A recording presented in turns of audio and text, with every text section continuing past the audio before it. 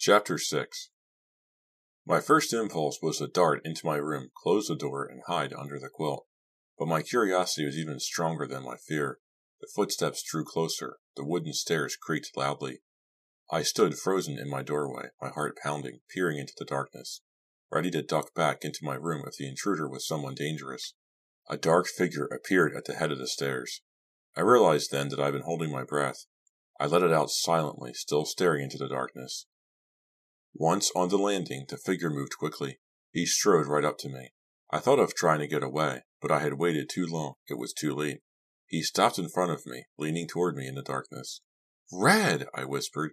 He raised a finger to his lips. "Shh!" He put his hands on my shoulders and guided me back into my room, closing the door silently behind us. "Red, your hands are frozen. What do you want?" Again he motioned for me to talk softly. I fumbled around until I found the lamp switch and clicked on the light. Red was in his coat. His ears were bright red from the cold. "How come you're awake?" he whispered. He unzipped his jacket and tugged it off. I was cold, so I climbed under the quilt. "You woke me up," I told him, whispering. "I heard the front door close. Where did you go? It must be after midnight." He sat down on the edge of the bed and rubbed his hands together to warm them. "I couldn't sleep," he said. He brushed back his wavy red hair with one hand. He looked like a little boy when he did that. I realized I was very attracted to him. "My room's down the hall, next to Lou and Ava's," he said, staring nervously at the closed door. I could hear them through the wall. They were shouting at each other, arguing about something. "Well, they're married," I said, pulling the quilt up to my chin. "Married people argue all the time." "No, not like this," Red insisted, leaning toward me and whispering excitedly. "It wasn't just an argument. It was a real fight. I'm pretty sure Lou hit her." "Are you sure?" "Yeah, I heard the sound of it. Then I heard her cry out, just a short cry, and then he shouted something and it got very quiet." "Quiet? What do you mean?" I asked, cold again despite the quilt. "I mean, quiet. I couldn't hear them anymore. Not a sound. It was scary, Ariel." "That's awful. Do you think she's all right? Lou gives me the creeps. We've got to get out of here. What were they fighting about?" The words tumbled out of me. I was starting to feel panicky. "I don't know. I couldn't hear." He stood up and began to pace back and forth beside the bed. I tried not to hear. I just wanted to get to sleep, you know. But then when he hit her and it got so quiet, I got scared." "What do you think we should do? Should we call the police, do you think?" My head was spinning. I couldn't think clearly. "I don't know. I don't think so," Red said thoughtfully. "Maybe they just went to sleep. Maybe he didn't hit her, but it sure sounded like it." I just sat there listening. The silence was worse than the fighting. I couldn't stand just sitting there, so I went downstairs and took a walk in the snow. "Isn't it freezing cold out there?" I asked. "It's not that bad," he said, looking down at me. "It was kind of beautiful, actually. The snow was so white, so clean. It doesn't look real. The wind has died down, so it's real quiet. I just had to get out of the house. I think Lou was a little nuts." "He had an awful lot to drink," I said. "I thought he and Doug were going to get into a fight. All night Lou kept teasing Doug, giving him a hard time. I think Lou was trying to provoke him. I can't wait to get out of here," Red said. He sat back down on the edge of the bed. "At least we're not trapped in a car somewhere," I said, and then I added, "Thanks to you." That seemed to please him. He smiled at me. He had a great smile, the kind of smile that made his eyes crinkle. He leaned forward and brought his face close to mine. He started to kiss me. I started to kiss him back. He pressed harder and started to wrap his arms around me. I pulled my face away. "No, Red, I don't think we should," I said, my heart pounding. He seemed to be hurt, but it lasted only a second. He sat back up and shook his head as if to shrug it off. "Sorry," he said. "No need to apologize," I said, suddenly feeling like a jerk. "I just don't think we should." "You're right," he said quickly, and blushed. He looked so cute I wanted to grab him and kiss him again. I was glad he was being so nice. "See you in the morning," he said. "I'm sure they'll get the roads cleared by then." He disappeared down the hallway, shutting the door behind him. I sat up for a while, thinking about him. I could still taste his lips on mine. He's a really nice guy, I decided. Nicer than Randy. I closed my eyes and sank down into the pillow. When I opened them, it was morning. I woke up confused. It took me a while to remember where I was. I could smell bacon frying downstairs and realized that I was really hungry. I pulled myself out of the warm bed, hurried to the frost-covered window, and peered out. The bright sunshine forced me to squint.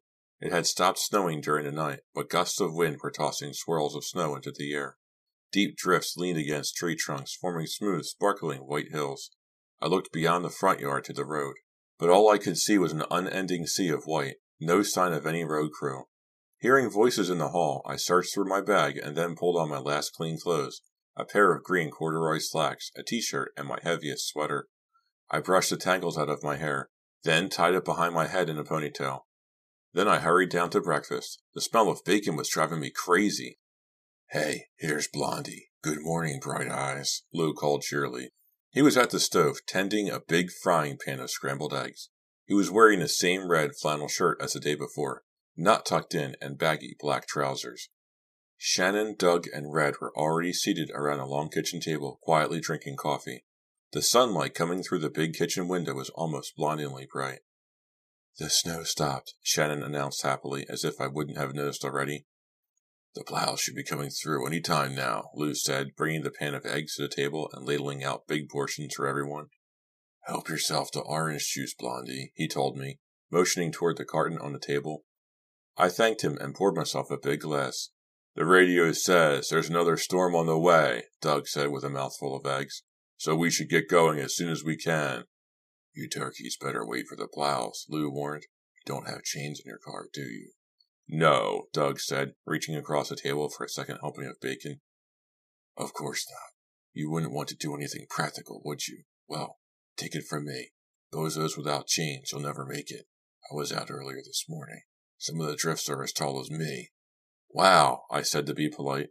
That was about the best I could do. My brain still wasn't awake. I suddenly realized that Ava wasn't downstairs. "Where's Ava?" I asked.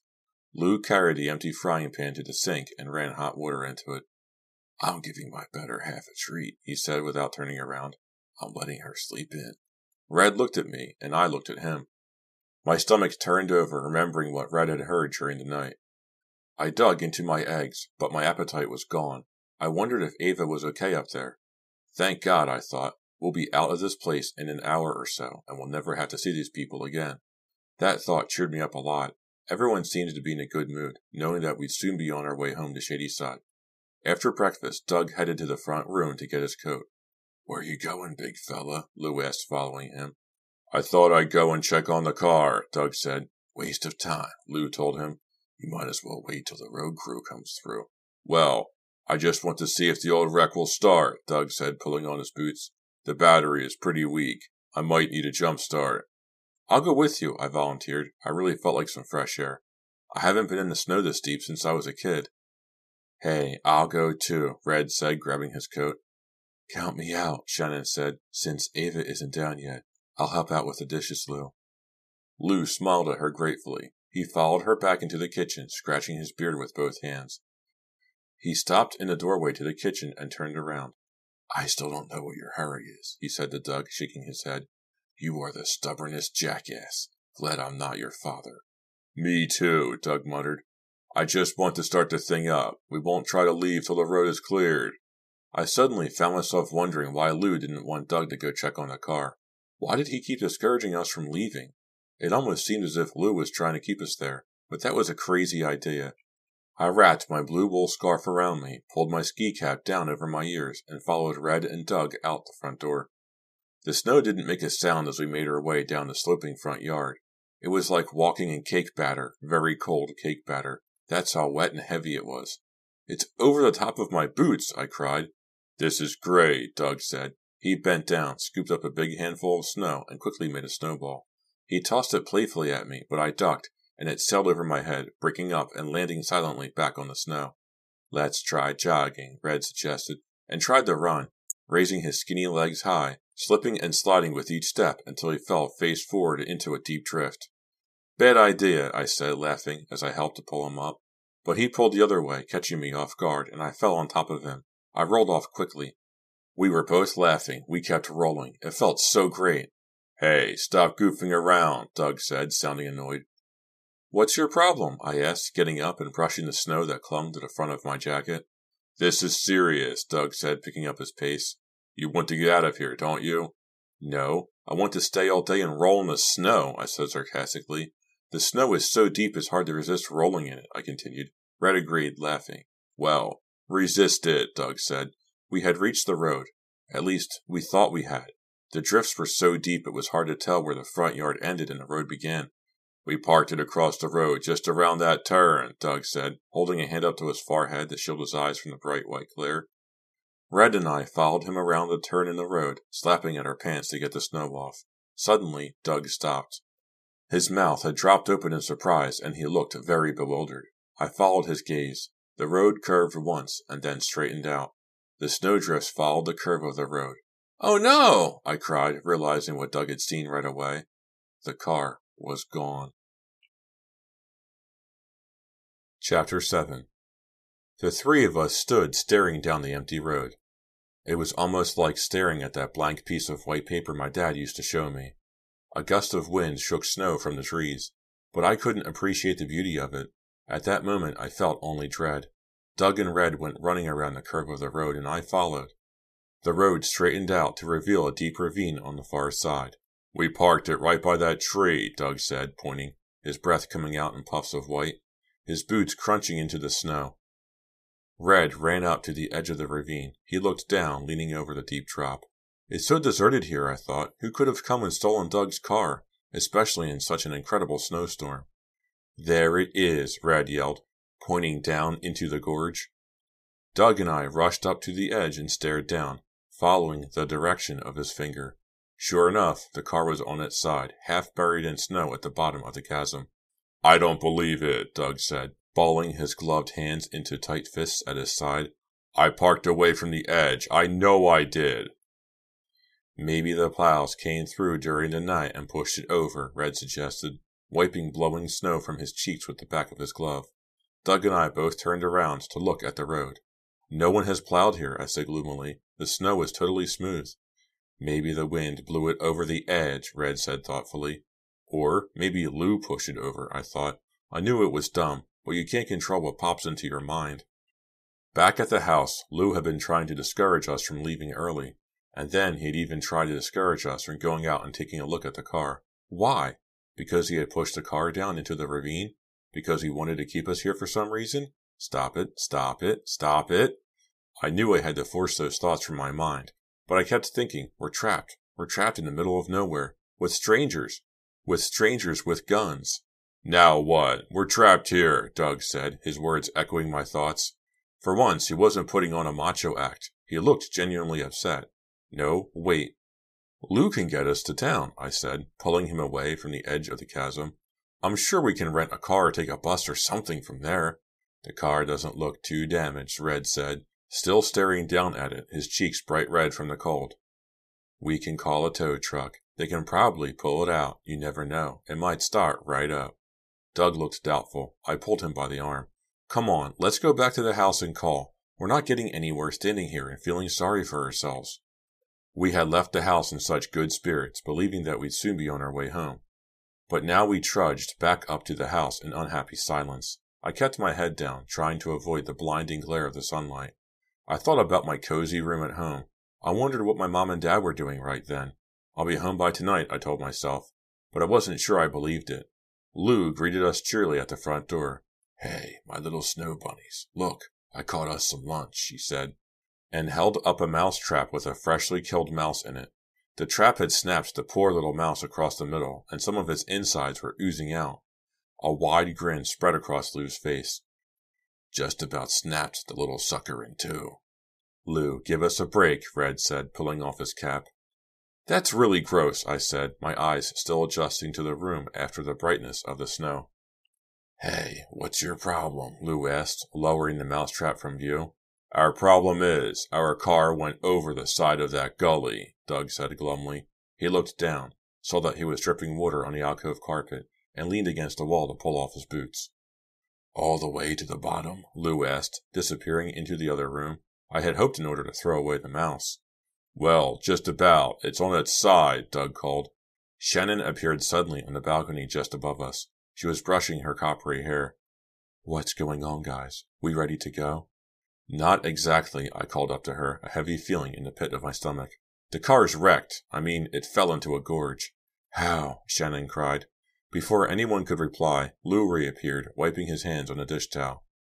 "You sure you passed your parking test?" he asked Doug, grinning. "Hey!" Doug didn't appreciate the joke. I knew he wanted to punch Lou, but somehow he managed to control himself. "Maybe it can be pulled out. There's a tow service in town," Lou said.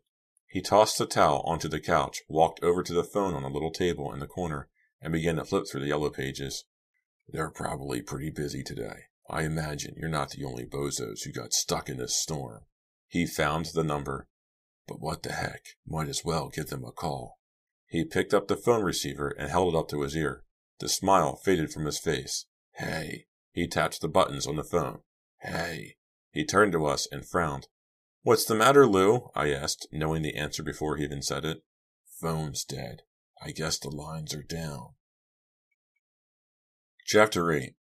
Lou swore and slammed the receiver down. "I don't believe this," he bellowed. "The phone's perfectly okay during the storm. Then it goes out when the storm's over. Does that make any sense?" He angrily picked up the telephone and heaved it against the wall. "Take it easy, Lou," Red said, looking scared. "Probably ice on the phone wires," Doug said quietly. I think he was enjoying seeing Lou so upset. We all stared at Lou as he furiously paced back and forth, swearing about the phone. I realized that my suspicions had been all wrong. It was obvious that Lou hadn't pushed Doug's car into the ravine. If Lou had wanted to keep us there for some reason, he wouldn't be carrying on like a lunatic about the phone lines being down. That thought didn't make me feel any better. I still had that heavy feeling in the pit of my stomach.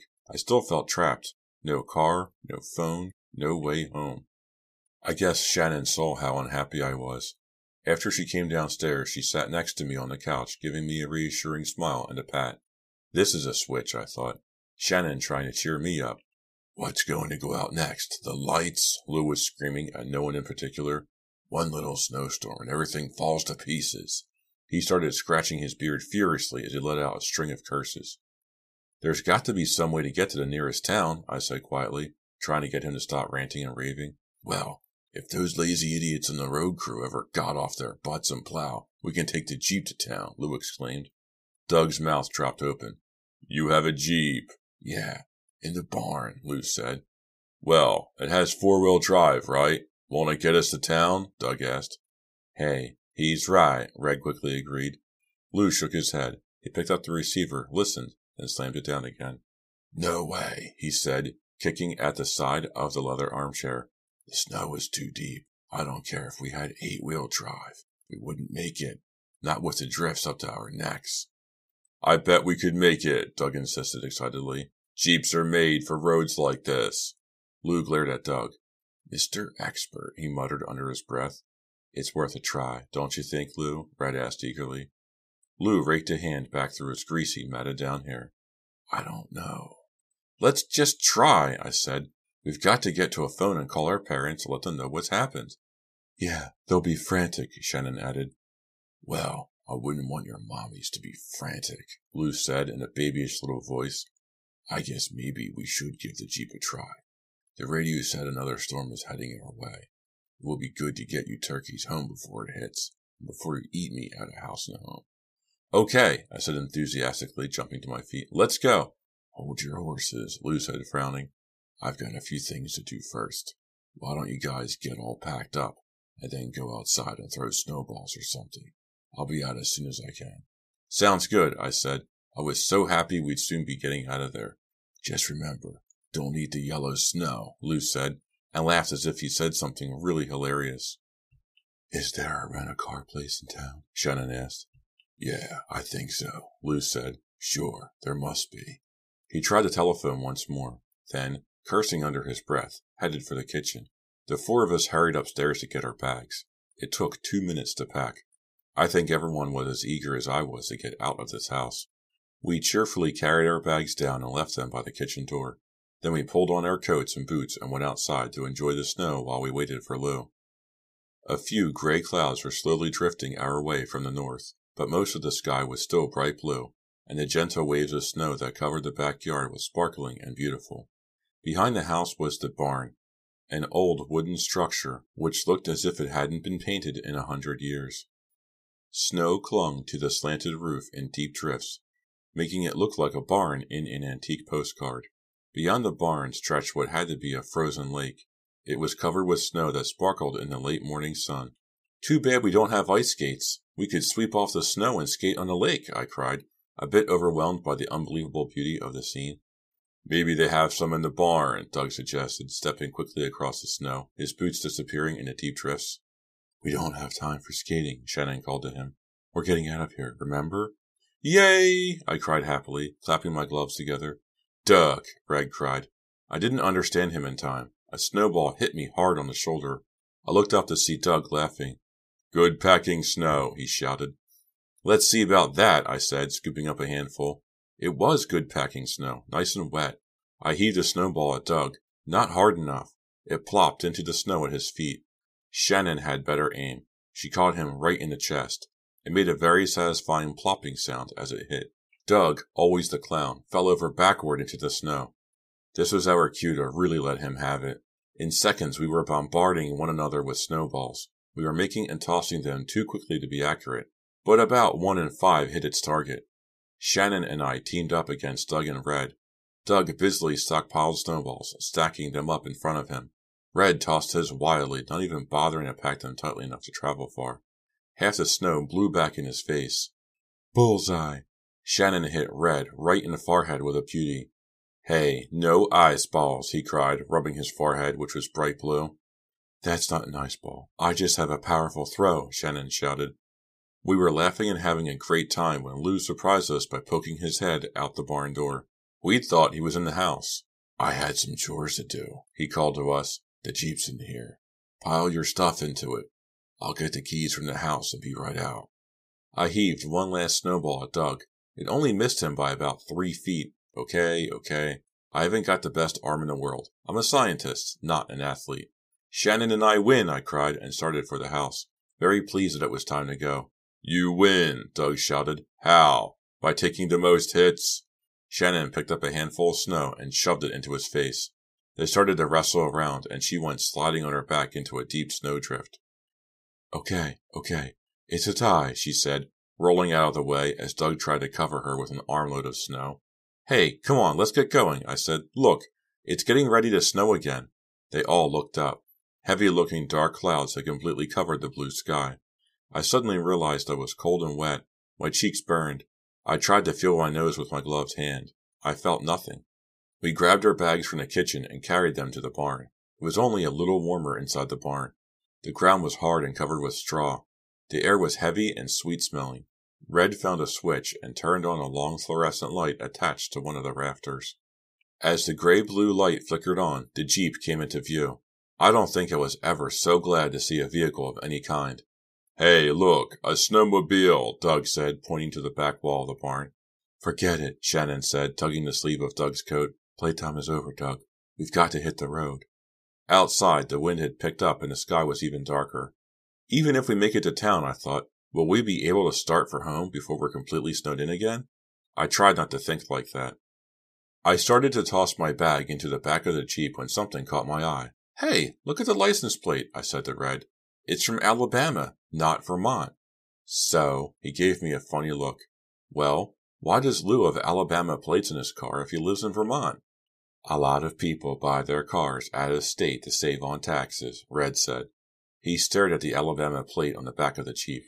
"But you're right, Ariel. It is a little strange."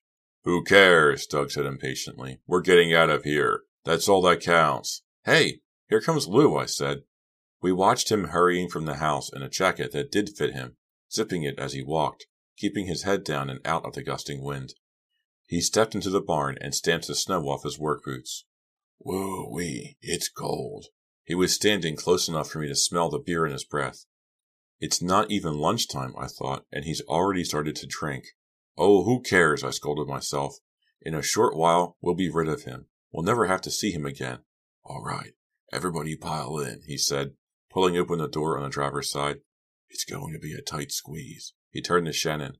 "Why don't you squeeze in next to me, sweet cakes?" I could see that Doug had had enough. He started toward Lou, fury in his dark eyes. I quickly pulled him back, holding on to his arm. "Doug, no. We're going now," I whispered. I turned Doug toward the Jeep and gave him a shove. We all piled in. Lou was right about it being a bit snug. The Jeep was only supposed to hold 4, not 5 people, and a load of bags. Shannon solved the problem by sitting next to me on Doug's lap. Somehow we all fit. We were uncomfortable, but no one was complaining. We were too happy to be leaving. "Quite a load we got here," Lou said, fumbling in his jacket pocket for the key, "but we might make it as far as the bottom of the drive." He thought this was a hilarious joke, and he laughed long and hard, slapping the steering wheel, not caring that the rest of us were silent. He slid the key in the ignition, put his foot on the clutch in a gear shift in neutral, and turned the key. Nothing. Silence. "That's strange," Lou said, making a face.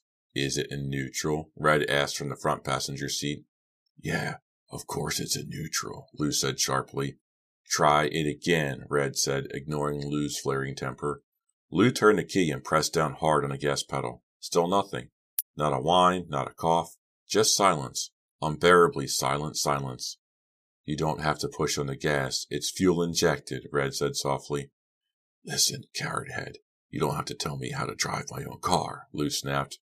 "Maybe the gear shift froze," Red said. "That happens sometimes. Try jiggling it." Lou scowled and slapped the steering wheel angrily. But then he did follow Red's suggestion. He turned the key. The engine sputtered, then died. "Do you believe this?" Lou shouted angrily, staring out through the windshield at the barn rafters. "Do you believe this? It's dead. Completely dead."